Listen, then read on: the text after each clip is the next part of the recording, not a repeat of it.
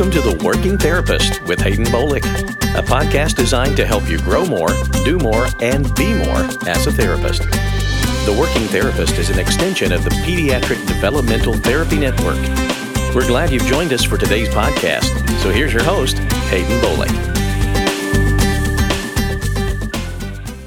Welcome, everyone, to this episode of The Working Therapist. I'm Haden, your host, and today we are talking about feeding and infancy, which is one of my all-time favorite topics. I love doing infant feeding and swallowing. It was probably one of the first things when I was in graduate school that let me know I had chosen the right career field. And in fact, I didn't really know anything at all in graduate school about infant feeding, not diddly squat. And on one of my internships, I was lucky enough to be able to work with a therapist who did a lot of work in the NICU with preterm babies who had feeding and swallowing issues.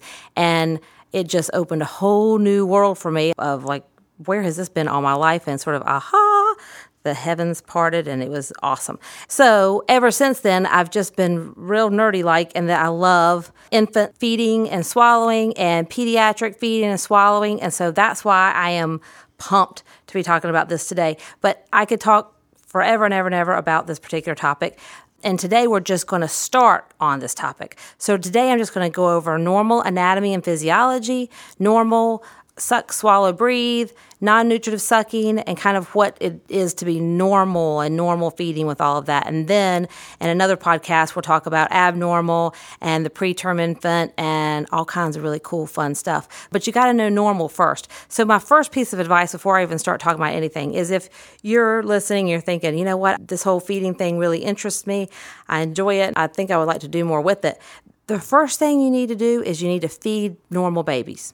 So volunteer your time at a daycare center, volunteer your time at a church nursery, go to the next door neighbor's house, do what you got to do to find a baby if you don't have one in a legal kind of way. Don't steal a baby, but whatever you got to do. So do what you got to do to find a baby and then feed the babies as much as possible. You want to feed also a lot of different babies. Then you get to really know what normal is. And I did that. I have children of my own, but prior to doing that, I did just what I said. I volunteered in daycare centers. I volunteered in church nurseries just so I could feed babies. And just seeing what normal babies did and how quickly they finished a bottle and at different ages, anywhere from 0 to 6 months or even 9 months, just seeing what normal babies did feeding them bottles was key to me to understand this topic. Now we've also, let me mention this, we've done Knowing Normal podcast on speech and language development, fine motor development, and gross motor development. So if you haven't listened to one of those, go back and look for that, and those are also very helpful podcasts. But today is just normal infant feeding, normal infant anatomy, physiology, and normal suck, swallow, breathe, and non-nutritive sucking. That's what we're going to talk about today. So without further ado, let's start talking more about the anatomy and physiology of the infant. And also, let me say this too before I really get started. I do believe this. Babies don't do what doesn't feel normal. Babies are smart. So keep that in mind, too, when you're feeding babies. If something isn't right, because all of this feeding stuff is just natural, normal, reflexive. They've got to eat to survive. They're pre-wired to do this normally and successfully. So without a lot of effort and energy from the feeder, the baby can take care of the situation by themselves. If they can't, that's an automatic red flag. Something's up. And the something's up can be a whole lot of different things, which will be in different podcasts. But babies don't do what doesn't feel normal. So keep that in mind, too, when you're feeding babies. If they're not eating regularly normal, something's up, and then it's our job to figure that out. Okay, so the first thing to do is start with anatomy and physiology of the nasal cavity. Isn't that fun? The nose. So basically for the nose, it's just the primary inlet for air and also the nasopharynx. So you need to be able to know what the nasopharynx is. It's the space right above the pharynx, the back of the nasal cavity. And if you're familiar with modified barium swallow studies, you should never see any kind of liquid or anything in the nasal cavity. It's closed off by the soft palate when a baby starts to eat. And if you see anything coming out of the nose when a baby is eating, that's an automatic red flag. And so that brings us really to the hard and the soft palate. Now, the hard palate is the bony top of the mouth. This forms by 12 weeks in utero, and it separates basically the nasal cavity from the oral cavity. That's really what it is. And then the soft palate is the muscle and the skin behind the hard palate in the oral cavity. And the soft palate, again, it also closes and forms by 12 weeks in utero. And the soft palate is what closes against the back of the pharynx when the baby swallows, like I just said before. Things to look for or problems in a hard palate or soft palate is if there's a cleft palate. A cleft of the hard palate means that the hard palate, the bones didn't form by 12 weeks. And that can happen for several different reasons. But basically, there's a hole in between the oral cavity and the nasal cavity. And the baby doesn't have a hard palate. There also can be a submucous cleft, meaning that the muscles that make up the soft palate didn't close at 12 weeks either. And so there's just skin behind the hard palate. And the muscles are not attached and together like they should be. So there's no soft palate. The way to really test for that in an infant or even in an older child is have your handy-dandy pen light that I'm sure everybody carries with them. But in an older child, you can turn the pen light on and have them close their lips around the pen light. And if there's light coming out of the nose, like a lot of light coming out of the nose, do it on yourself first. And so you'll see how much light is normal to come out of the nose, and then do it on a child with a submucous cleft. And there's tons of light that comes out of the nose, and that'll tell you they got a submucous cleft. Feeling it also is one way to do it. If you see a baby who's constantly losing liquid when they're sucking, they're constantly losing stuff out of the front of the nose. I mean, I'm talking like all the time. Then you may want to suspect a submucous cleft, and you can also do the pen light thing and see how much light's coming out of the nose. It'll tell you a lot. But in a baby, they don't have any teeth. It's very easy to feel. So that's really what I would do for a baby. And also another clue that there's a submucous cleft if there's a bifid uvula. So the uvula is in the back of the mouth. I'm sure everybody has seen when you open your mouth for a while, the uvula that hangs down back there in the back. But a bifid uvula means it's kind of in two parts. And so that is another clue that there could be a potential submucous cleft. So it's something to think about. But basically, the function of the soft palate is it closes off the nasopharynx during the swallow, and it also closes off the nasal cavity for other speech sounds as the baby develops speech sounds and everything. Most importantly is in bottle feeding and sucking is make sure that no liquid's coming out of the nose. So the next thing let's talk about are the lips. And most people think that lips are really important in bottle feeding and breastfeeding, but they're really not. They're pretty passive. They don't really do anything. The biggest thing, they just sort of close on the nipple, close on the breast. That's really pretty much it. Now, you do want to check to see if they're flaccid. You don't want there to be any openings or where the lips aren't, closed around the nipple all the time. But other than that, that's all they do. Now, problems for the lips would be, number one, like I already said, if they're flaccid, meaning they're open, there's a lot you can see into the mouth, and the lips aren't closed around the nipple. Two is if they're overly tight, if they're kind of pinched or there's extra sort of more tension there in the lips. That would be a real problem. They're just supposed to be closed around the nipple, but not active, just passive and closed. That's pretty much it for the lips. So there you go. That's an easy test. The next are the cheeks. Now, cheeks are pretty major in nippling, and you wouldn't think so, but okay, think about a big, normal, healthy baby. They got these big old honking fat pads, and most babies look very much the same when they're born, actually, and they all have, or they should have, large fat pads. The fat pads actually anchor the baby, so they help provide stability. They really allow for not very much room in the oral cavity at all. So there's really not much room for the tongue to move or anything else to happen, but for that baby to eat normally. Because the fat pads are so large, there's really only enough room once in the oral cavity for the nipple and the tongue to move up and back, and that's what we're going to talk about next, but that's really the only thing the tongue should do. So those fat pads are major. So think about a preemie who didn't develop those fat pads. You've already set yourself up for some instability with bottle feeding. So another thing to look for are fat pads because they really provide stability, and the cheeks. Next is the tongue. Now, the tongue is major, and it's got lots of work to do in coordination with the jaw, and the tongue is really the key to adequate and normal nippling. So the tongue does a couple things. First, it forms a central groove around the nipple, meaning it kind of folds up around the nipple, but not too tight, just folds up around the nipple naturally. And the movement of the tongue is that it goes up and forward, so the tongue tip goes right there behind where the front teeth would be. So right there, the alveolar ridge is where the tongue goes, and then it drops back and down. And when it goes up and forward, it makes positive pressure, and when it moves back and down, it creates negative pressure. At the same time that the tongue is doing this, the jaw is following it. So when the tongue goes up and forward with that tongue tip right at the alveolar ridge, the jaw comes up. And then when the tongue drops back and down, the jaw drops down. Now this whole time, the baby's mouth isn't opening, so you don't want to hear the on the nipple. You don't want to see opening and closing. You don't want to see the lips to come off of that nipple. The cheeks are providing really good support. The lips are around the nipple the whole time, not coming off, but the tongue and the jaw are really doing all the work. They're creating negative and positive pressure. And they're creating that positive pressure when the tongue moves up, and then negative pressure when the tongue moves back and down, and the jaw follows it. And the key thing about the jaw is it's got to be very rhythmical. So if you've ever seen babies eat, it's very rhythmical. I mean, you can almost set a metronome by that situation. It's like click, click, click, suck, swallow, breathe, suck, swallow, breathe, suck, swallow, breathe. That's what they do, suck, swallow, breathe, in that order. It's very rhythmical, very regular until maybe towards the end of the feeding when they start falling asleep, but usually they carry right on through to the very end. Very normal feeding does. So for the jaw movements, if you see arrhythmical movement or if you see a lot of tremoring in the jaw, then that's all abnormal. So just to review one more time, and I know I've said it a couple times, but compression is when the tongue's up, the jaw's up. And suction is when the tongue comes down and the jaw comes down. So compression, suction, and rhythmical jaw movements. That's normal nippling, and it's a beautiful thing. Let me just tell you something. So then we have to move down to the pharynx, because that's pretty much the end of the oral stage. So basically, the oral stage starts with the lips and then moves back right before the swallow. That's the oral mechanism. It's made up of the lips, the cheeks, the tongue, and the jaw. Then once the liquid gets to the back of the tongue, then you move into the pharynx. And the function of the pharynx is for swallowing and respiration. Food moves through there, and then air moves through there. So if you have anything that's hindering the food moving through there or the air moving through there, you've got some pretty major problems.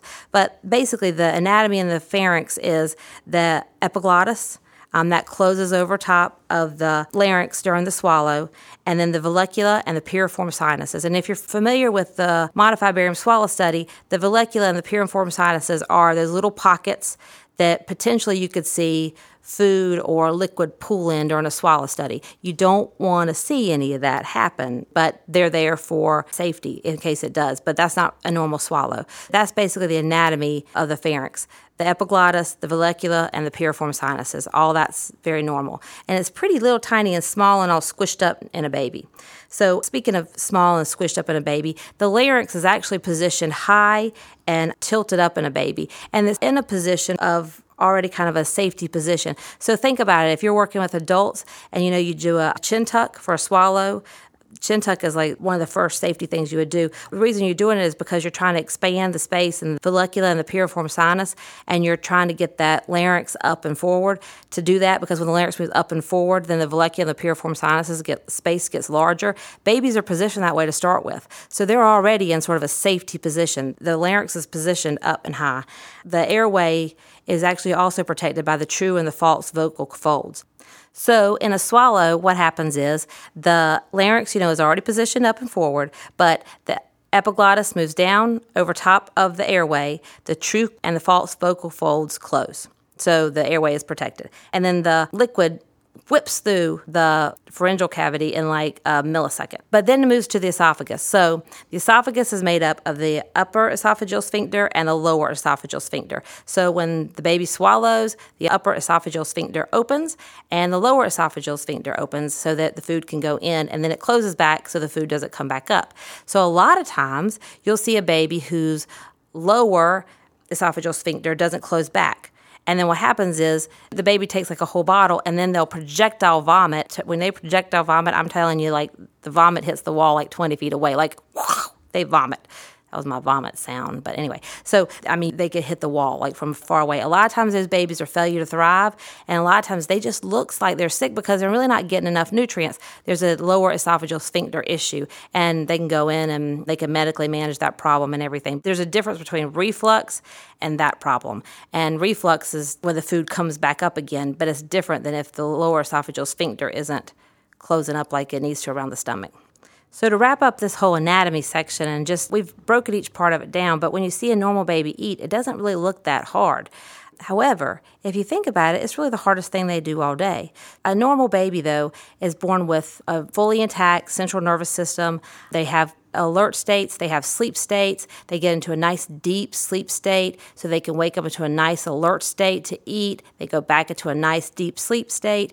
It's a beautiful thing, awake, asleep. They get hungry, they wake up, they're crying, they want to be fed. So hungry, cry, eat, full, it's pretty normal the way it happens. But if you have anything that disrupts that at all, then it really can get abnormal pretty quickly. So a premature infant, for example, who maybe their central nervous system is a little less developed and they're a little more disorganized, can really look like a pretty bad nippler at first while they're trying to still work on developing and getting their central nervous system a little bit more organized. So anything that disrupts that is pretty significant, and we have to just be very careful observers.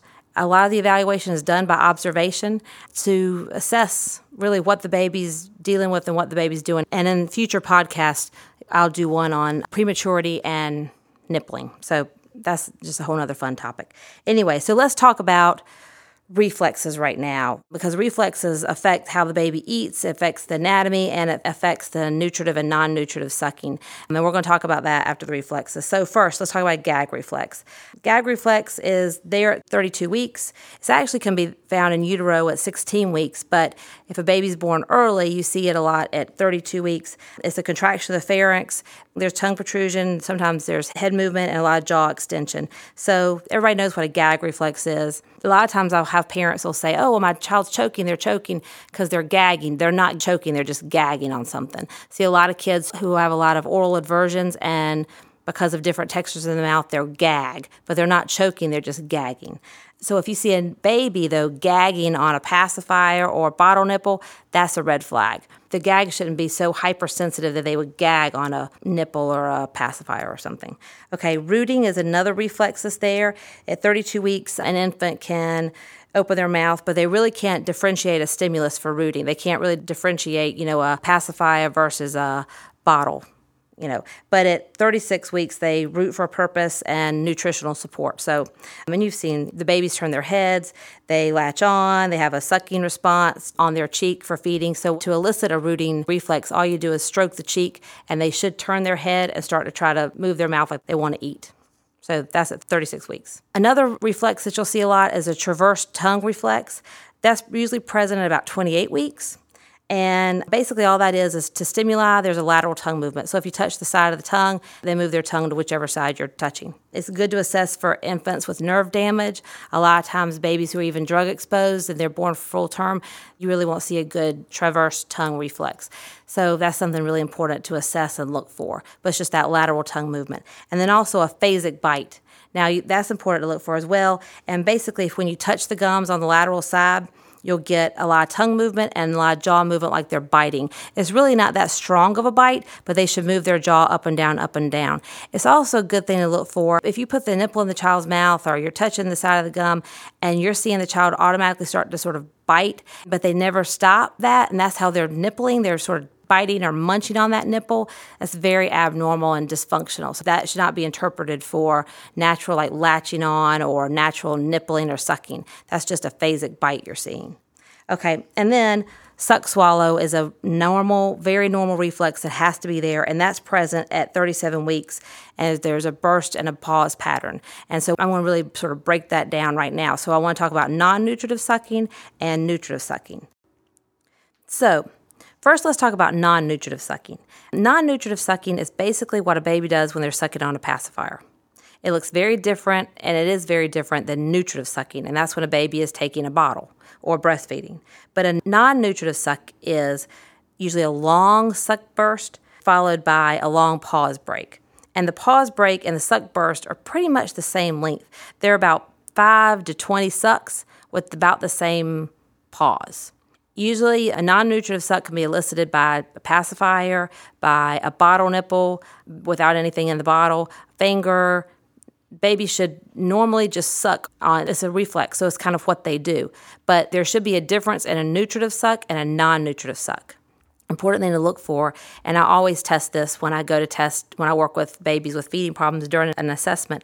I always assess a nutritive suck first and then a non-nutritive suck. And if I can't elicit a non-nutritive suck, that's a real problem, and automatically says to me that there could be a neurologic component. I'm not saying that there is automatically. That's kind of the red flags that go up in my head. So that's a non-nutritive suck. Now, a sucking pattern, a nutritive suck, is when the baby's actually taking a bottle. There's an immature sucking pattern and a mature sucking pattern. An immature sucking pattern is when there's usually like 3 to 5 suck bursts in a single burst, and then a pause. So the baby will suck, pause. Suck, pause, or suck, swallow, breathe. Suck, swallow, breathe. A lot of times I see babies who are also very disorganized who may suck, and forget to swallow and breathe. That's the problem because you have to do that. Then there's pacing that you can do and all that. Anyway, a mature sucking pattern is usually a 1 to 1 to 1, a suck, swallow, breathe ratio, or 3 to 1 to 1. So it could be suck, swallow, breathe, suck, swallow, breathe, or suck, swallow, breathe, suck, swallow, breathe, suck, swallow, breathe. Usually as babies get older, you'll see a little bit longer sucking bursts, like about 3 sucks before they swallow and breathe. But usually a younger baby will suck, swallow, breathe. And it's like clockwork. Like what I said before, you can set your watch to it, set a metronome to it. It's suck, swallow, breathe. But it happens so fast, you hardly even can see this happening in a very normal baby. So that's why you go to the daycare or the church nursery and feed babies. So you can really start to pay attention because you got to watch for it and know what you're looking for. So that's nutritive sucking and non-nutritive sucking. And usually the tools that I use to assess the non-nutritive suck is a pacifier or my gloved finger, or I get the mom or the dad or the caregiver, whoever's with me, to test it and with me directing them. Because here's another issue. If I'm the therapist and I'm going in to feed a baby, I never feed the baby. I always watch, because the most important job a mom has is feeding her baby. And if there's something not right about that situation, they are already on high alert, high gear, and that's a problem for the mom. So the last thing I want to do is go in there and successfully feed the baby and her not. I mean, that's just horrible. So I never, ever feed the baby during a feeding assessment.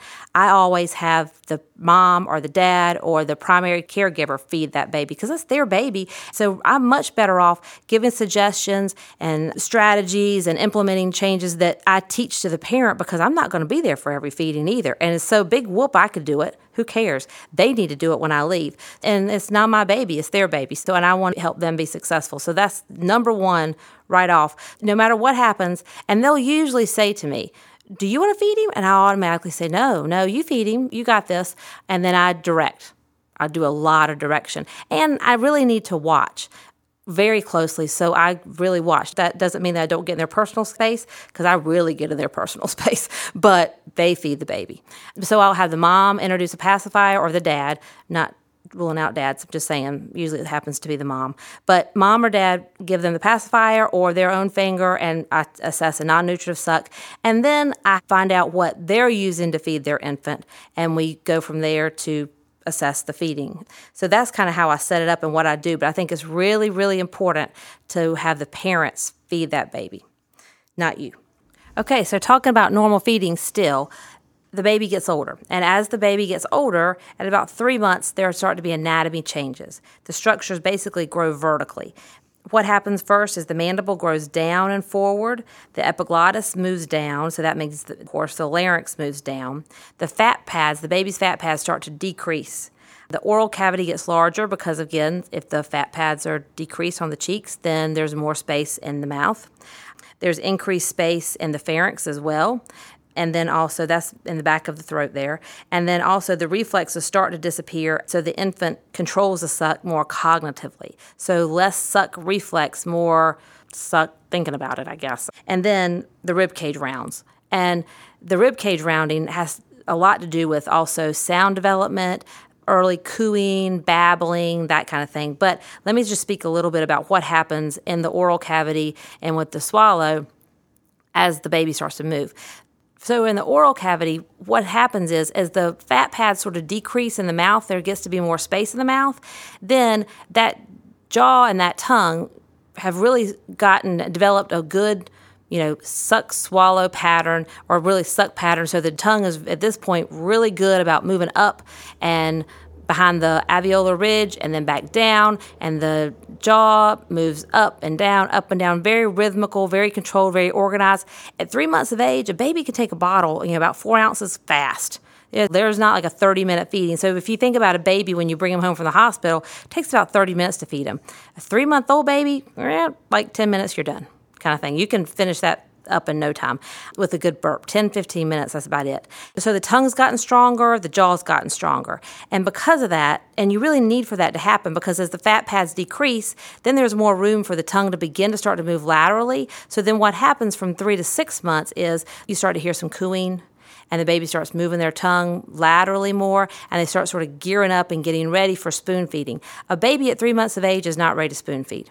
And I never recommend that. I always say wait till 6 months because their anatomy is not really ready. They're still developing, so as those fat pads start to decrease, then they can start to move their tongue laterally, but they really need to develop that tongue and jaw strength without the fat pads there to support everything. Because again, the lips are pretty passive.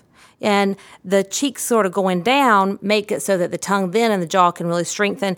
Those two things need to really strengthen because the jaw is sort of the framework for the rest of the mouth, and it's sort of the support system. If you think about it like in a house, it's the foundation. And if the foundation is weak, that means the jaw, then the tongue's never going to move right, the lips are never going to move right, the cheeks are never going to move right. So you really got to make sure that jaw is very, very strong, and that sets up spoon feeding, cup drinking, speech sound development, and words and everything else. And it all trickles off from there. So those fat pads decreasing, then that increased movement allows for the tongue and the jaw to independently strengthen. So by the time the baby is 6 months of age, they can begin to lateralize their tongue and their jaw doesn't move. So they have independent movement of the jaw from the tongue. And that's huge.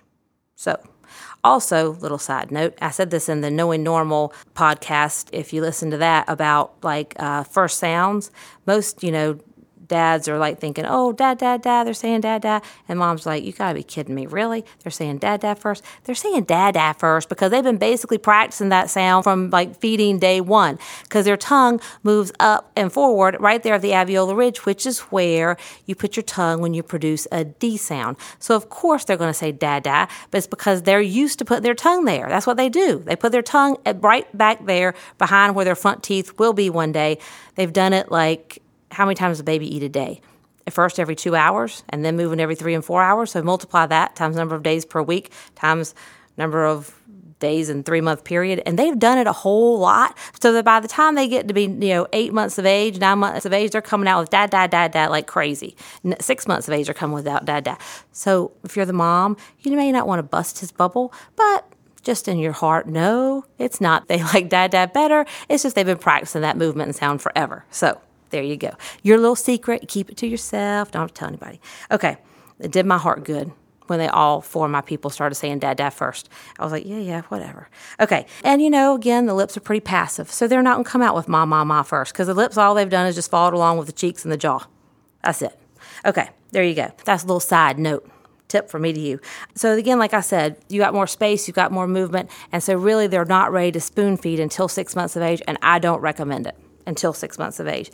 Now, we also need to talk a little bit about respiration because again, with that suck, swallow, breathe, the breathe thing is vital because you can't suck and swallow too much without a little breathing happening because you won't continue it long. And if respiration is not rhythmical, then feeding is not going to be rhythmical. So a disorganized infant who's only sucking and swallowing and not breathing never is going to be an efficient feeder until they get that breathing pattern, that suck, swallow, breathe pattern done. So that's the first thing you think about. But basically what happens is from 0 to about 4 months, they're practicing the suck, swallow, breathe, suck, swallow, breathe, suck, swallow, breathe. And they've got it down pretty good. And they're doing it at parties and it's their party trick. And they're like, woo, they got it. Just kidding, but they got it going on. But at 4 months, you start to hear increased vowel sounds. You start to hear an increase in the duration of a sound, the increase in loudness, pitch variation, pitch changes. They really start sort of expanding and playing with sounds at this age, and that's cooing because they've been practicing the suck, swallow, breathe for so long that they really have gotten this good respiration pattern going, and they can make sounds for longer. Okay, and so then at 5 to 6 months, all of a sudden a baby is starting to sit up or start trying to sit up, and you see a lot more abdominal activity, and because of that, they have increased capacity for sound, and that's where babbling starts. But also what happens is that rib cage goes from being flattened more, not really flat, but flatter, to more rounded, because as those stomach muscles are developing, as those obliques, and they're pulling the rib cage down forward and they're rounding it. So if a baby doesn't have a lot of sitting balance, they don't have a lot of good core strength, core control, they're not rolling over, they're not, able to start to try to at least sit up, weeble wobble, sit up, how they are at 5 to 6 months. Sometimes they're not quite sitting independently. But if you don't see them trying to do some of that, a lot of times you'll feel a baby's rib cage is kind of flat. Well, you automatically know they're not going to have a real great capacity for longer vocalizations. They're probably not going to be babbling. They might just be cooing. They're going to sound more immature than they are for their age because they just don't have the lung capacity, or they really don't have the abdominal strength to hold those longer respirations, those longer speech sound patterns. They can't hold them. So you might see a decreased babbling at that age, because if you can't really coo for a longer period, you're certainly not going to do ba, ba, ba, ba, da, da, da, da, ma, ma, ma, ma. You're not going to do that, or do lots of different variations in pitch and that kind of thing, because you just don't have the respiratory support to do that. But say we're dealing with a normal baby who does, then at 7 to 9 months, really you start seeing sound production independent of movement. So they don't have to be moving or really engaging their stomach muscles as much to make longer sounds. And that's also where you start seeing some variated babbling, like mom, da, ba, ah, da, ba, da. Start jargoning a little bit. More of that kind of stuff starts to happen. And then at 12, 13, 14, 15 months, they have capacity for the use of speech. So they can start with some independent word use or beginning early first words, but their respiratory support is good enough and control is good enough that they can actually use first words. So always think about that, but it starts with feeding. From the get-go, the suck, swallow, breathe pattern. You got to have that down first before you can really get all this other stuff. So this suck, swallow, breathe pattern is extremely important, and normal babies just get it and do it. But then if you, like I said earlier in the podcast, if you have any interruption in that whatsoever, prematurity, some kind of injury, anything at all, it may hinder that suck, swallow, breathe pattern, and then the rest of the patterns and the rest of the things and for development may be messed up. So it's just important to think about it. It's important to know, and it's also important to know normal before you start to look at abnormal.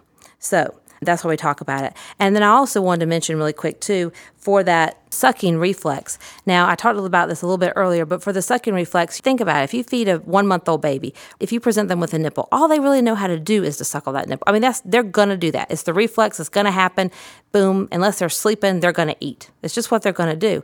At 5 months, 6 months, 7 months, they might choose not to necessarily suck on that bottle. So when you see that sucking reflex start to go away, that's what I'm talking about. Now, it's really hard to go back and try to develop that sucking reflex. So if they never had it at 1 to 6 months of age, then it's really hard to try to develop that at 6, 7, 8 months of age. I'm not saying they can't be an oral feeder. I'm just saying they may not be able to go back and develop that good suck. So you may have bypassed that whole suck, swallow, breathe thing. Say a baby was fed with a G-tube, and then you go to try to introduce and say that, at 12 months they got to take a bottle. Well, they're not going to be able to do that. So you're just going to have to move on to spoon feeding and cup drinking and bypass it, and then try to make up and work on those areas of weakness that they didn't get. So that's important to know also when you're working with a baby. What's happened, what's been their normal.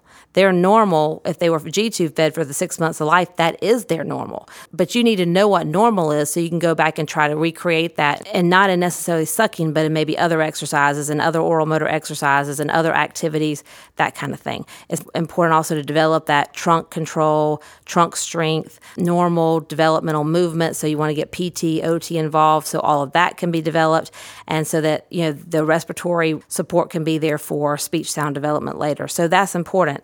You've got to start to include your other therapies in that. And so I want to just mention that real quickly. So that pretty much ends the normal anatomy physiology of infant feeding. We've went through all the structures, all the reflexes, and all the respiration and what happens as a baby learns to eat. And really, actually, they don't learn to eat. They come knowing how to eat, and we feed them. But that's pretty much normal nippling and swallowing and breathing for an infant. I've mentioned the other podcasts of Knowing Normal for speech and language development, fine motor development, and gross motor development. If you haven't listened to those, go back and listen to those. They're on iTunes and Stitcher. You can also check out our website at www.pediatricdt.com for other resources, other therapy resources, other equipment such as teethers that we use a lot that we like, oral motor stimulation toys that we use a lot and like, gross motor. We have a whole section on there under therapy toys and equipment for babies. So other things that we use and we recommend in therapy, it's all there. But also you can check out other podcasts on iTunes and Stitcher and in that website. So hope you enjoyed this podcast. I did. I loved it. But I love this kind of stuff because I'm kind of a feeding nerd anyhow. But I loved it. It was fun. So tune in for more podcasts on this particular topic. Next time we'll talk about abnormal, and that's even more fun than normal. So stay tuned. And thanks so much for joining me, and I'll catch you next time on another episode of The Working Therapist. Thanks for joining us for today's edition of The Working Therapist, an extension of the Pediatric Developmental Therapy Network. If you would like more information regarding this podcast or would like to get in touch with us for any reason, visit us on the web at www.pediatricdt.com. That's pediatricdt.com.